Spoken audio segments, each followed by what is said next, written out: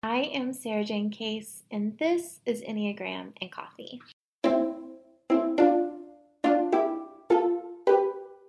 Hello, friends. Happy Thursday. I hope your day is treating you well. Today, we are discussing the lines of stress and rest for Enneagram Type 1. But first, today's rosebud and thorn. My rose today is that my husband reminded me that I can actually ask him to do stuff. I had this long list of stuff to do today and I'm not feeling great. And he was like, you can actually just ask me to do some of those things. And he did. And it was a real gift. Small but beautiful. My thorn is another TMI. So if cycle stuff makes you uncomfortable, you can skip on through this section. But I started my new birth control mid-cycle and my body was not into it. We're not doing that. So I have had a few days of stomach cramps, and which is actually kind of they're less intense than my normal cycle. The first day I usually have really intense cramps, but I don't normally have them on more than one day, and not a big fan. So just, not ideal.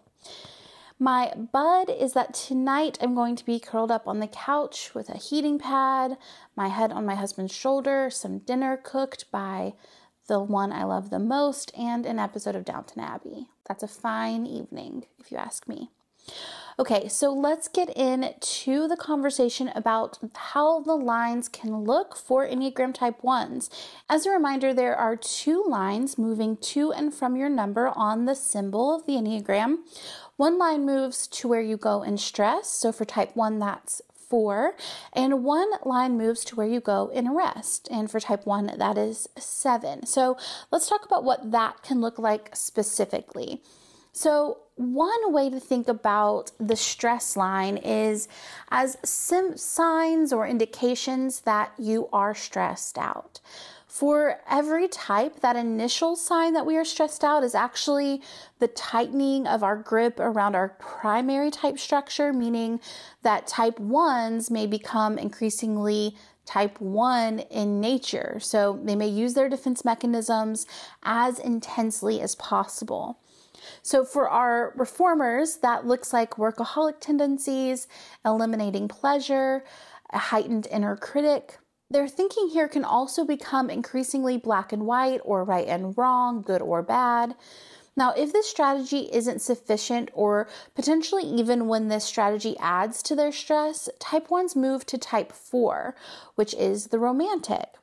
Now, at this level, the Type 1s never really turn into a 4, but they experience the Type 4 focal points through the lens of a Type 1. So this can look like fearing that their flaws will lead to their abandonment, the sense that they are the only ones concerned with doing things right to the point of desperation or deep sadness. At the low side of Type 4, they may be consumed with their own suffering, convinced that they are the only ones suffering in this unique way, and could even lose sight of the meaning of life. This can also look like losing themselves in daydreams or fantasies about what life could be if only.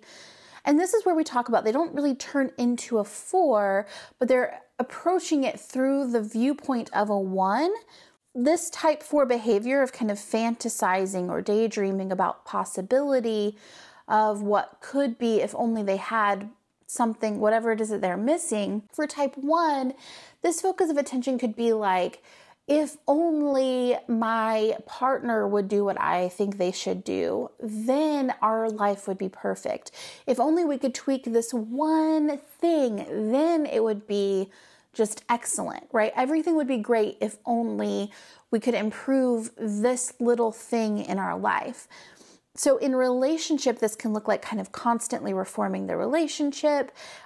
But when you go to that stress place, that 4 place, it's like fantasizing about the ideal relationship that you could have if everything were as you think it should be. And I think of this like the type 1 is constantly holding up a dam of their emotional expression. Like they're just working so hard to keep it all together, to control themselves, to keep themselves moderate. And then when they first start seeing, like, let's imagine, like we have this dam, right? Like this large wall of concrete. And on one side, there's this larger mass of water. And this is like the type 1 emotional landscape. The range of emotions is particularly the emotions that they're ashamed of or are bad, like anger, resentment, sadness, self-pity, things that our ones tend to think need to be held back or restrained or controlled. And it's just building up and wanting to flow over the edge, wanting to push through the cracks in the foundation. And we have this there's like singular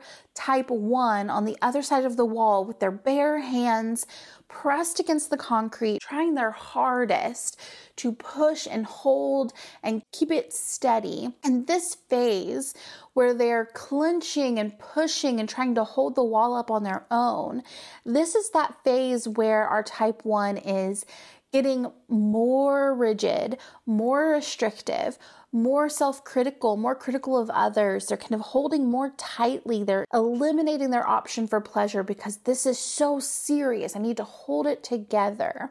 So from that place, right, they're holding the wall up. And as they start to see the water leak through, as it starts to burst through the seams, flow over the edges, that original method of pushing harder, right, getting more strict, more controlled, isn't working anymore, right? And they just kind of have to let go and let this like water consume them. And kind of in this process, it's messy, right? Like they're literally being swept by the current. They're not in control. Everything is falling apart. Their emotions are everywhere.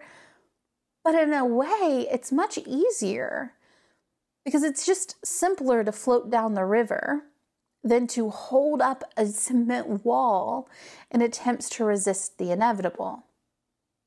So that kind of brings me to the beauty of that type 4 move for our type 1s, the high side of the type 4. Type 4s here are self-referencing, meaning they prioritize their pleasure, they know what they want, they ask for what they need. This can allow the type 1 to move out from under the overwhelming weight of shoulds in their life and into a space of asking what they want to do and what would feel good to them. This move also allows the type 1 to authentically move through their emotions instead of suppressing them, pushing them down. They may be able to experience them honestly and not worry so much about expressing them appropriately or in the right way at the right time. This is a huge release for type 1s who've likely spent a significant amount of time trying to control themselves and their emotions. This is also an opportunity to break free of stagnation for our type 1s. So intentionally getting creative, letting your emotions out regularly, especially your anger. A lot of times I'll tell type 1s to write out long letters of anger to whatever the situation is that is making them feel frustrated or angry, and light it on fire, tear it up. Or maybe you go out to the woods or maybe in your car and you just scream at the top of your lungs. Just like move that anger out of your body. There's no wrong way to express it. You can just kind of let it fly so that you can be more moderated in your anger over time instead of kind of letting it build up into your body. And then finally, you can break free of stagnation using this 4 by honoring your wants and your pleasure. Our type 4s love self-care. They love to take care of themselves and have like lots of space and time to really enjoy the beautiful things in life. And that's a great place for you to tap into, to really allow yourself the pleasure of life and to really let life thrill you. So now let's look at what rest can look like for our type 1s. Now in rest, our type 1s move to type 7.